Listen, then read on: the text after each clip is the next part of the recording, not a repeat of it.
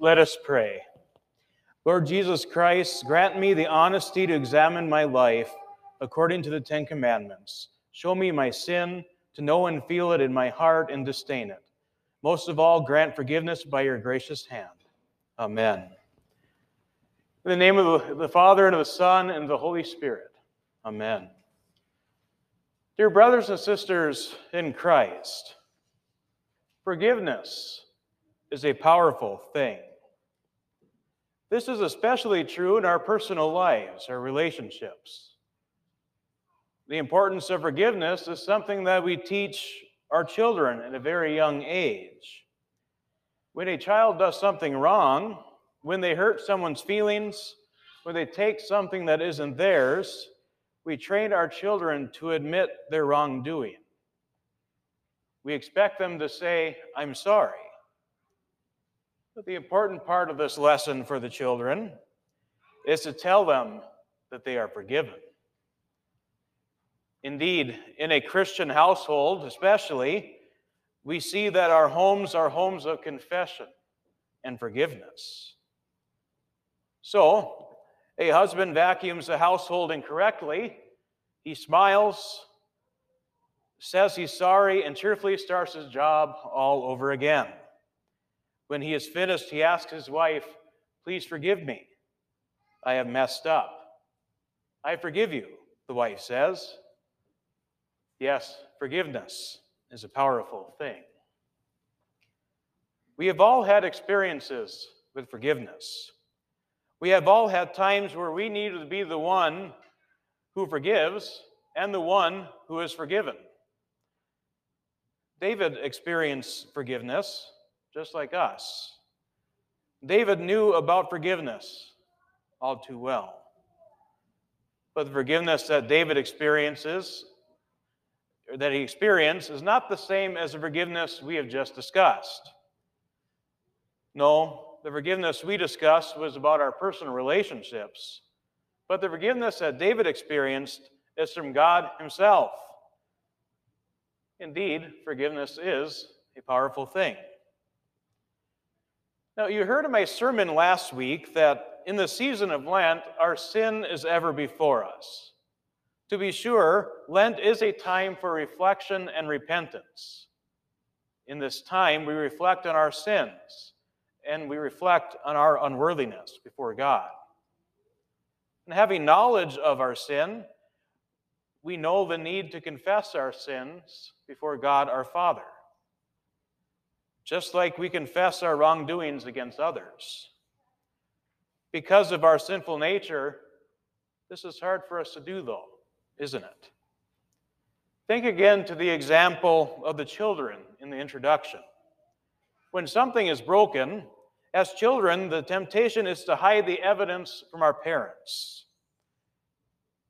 This is our natural inclination. For we are children of Adam and Eve, and our first parents in the garden, struck for the first time by that dreadful fear, tried to hide their sin from God. And once they were confronted by God, they tried to hide their guilt by blaming someone else. When we make a mess of things, when we want to sweep it under the rug, "If I hide this, no one will ever know. They will never find out," we say to ourselves. Now, I can never forget the time that I accidentally dropped a piece of my grandmother's homemade ceramic Christmas tree. That was a sickening crash coming from behind me. I sincerely debated on exiting the basement out of the cellar door rather than through the main steps that went through the house, just to avoid Grandma. But so too, when we do something wrong, we would much rather be quiet about it and not mention anything to anyone. This only works so long, though. After a while, the silence starts to kill us. For as David says, "For when I kept silent, my bones wasted away through my groaning all day long. For day and night your hand was heavy upon me. My strength was dried up as by the heat of the summer." David tried to keep silent about his wrongdoings. One who keeps silent, one who does not confess, his bones quickly grow old. That is, his powers in which he formerly stood in good things are always reduced more and more by sins. Today, then, we are reminded through David of the importance of confession. With his sins ever before him, David began to realize his sin and his need to confess those sins. So too, in this season that we are in, we are more aware of our need to confess our sins. But that leads us to the question, how should Christians be taught to confess? Well, Luther walks us through this in the Small Catechism, where Luther says, before God we should plead guilty of all sins, even those we are not aware of, as we do in the Lord's Prayer. But before the pastor, we should confess only those sins which we know and feel in our heart. How comforting it is, though, that it doesn't end there. We don't confess and then that's it, it's over. No, we aren't given things to do in response to those sins. But confession has two parts, rather. That is, first, we confess our sins. We know that. And second, that we receive absolution. That is forgiveness from the pastor as from God himself. Not doubting, but firmly believing that by it our sins are forgiven before God in heaven. Yes, forgiveness is a powerful thing. Now, when you have tried to hide your sin, when you have tried to sweep the mess you've made under the rug, you have a refuge. You have the forgiveness promised to you. Take David as an example. I acknowledged my sin to you, and I did not cover my iniquity. I said, I will confess my transgressions to the Lord, and you forgave the iniquity of my sin. Like David, we ask for mercy on account of God's promises. And we do receive mercy. Yes, in mercy, our sins are covered. Our sins are not counted. Our sins have not been seen. In mercy, God sent his Son, Jesus Christ, to blot out our forgiveness.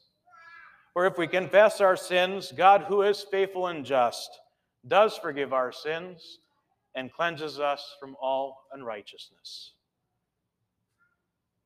We are cleansed from all sin. We are forgiven.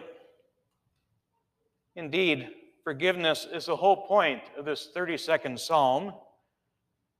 In short, our righteousness is called, in Psalm language, the forgiveness of our sins. We are declared righteous only because God in his grace, neither sees nor counts our sins, but he forgives, and he covers them. Our sins are covered. Your sins are covered. They are covered by the blood of our Lord Jesus Christ, shed and poured out for us upon the cross. By the work of Christ on the cross, Christ has indeed reconciled us to himself. And this is all from God, who through Christ reconciled us to himself and gave us the ministry of reconciliation. That is, in Christ, God was reconciling the world to himself, not counting their trespasses against them, as we heard in our epistle lesson. In our spirit, there is no deceit. We do not lie to ourselves concerning our sin. No, we acknowledge that we are sinners and that we remain sinners. For we daily sin much. As we pray in the fifth petition of the Lord's Prayer, forgive us our trespasses as we forgive those who trespass against us. And as Luther would ask, what does this mean? We pray in this petition that our Father in heaven would not look at our sins or deny our prayer because of them, We are neither worthy of the things of which we pray, nor have we deserved them. But we ask that he would give them to us by grace. For we daily sin much, and surely deserve nothing but punishment. But blessed we are. We do not receive punishment. No, we receive grace and mercy. We receive forgiveness. As God's children in Christ, our transgressions are forgiven. Our sins are covered. Blessed are we. As God's children, the Lord counts no iniquity. So, we go in peace, as forgiven, as redeemed. Our sins are covered. And just as we have been forgiven, so we too sincerely forgive and gladly do to those who sin against us. In Jesus' name, amen. Now may the peace of God, which surpasses all understanding, keep our hearts and minds in true faith in Christ Jesus to life everlasting.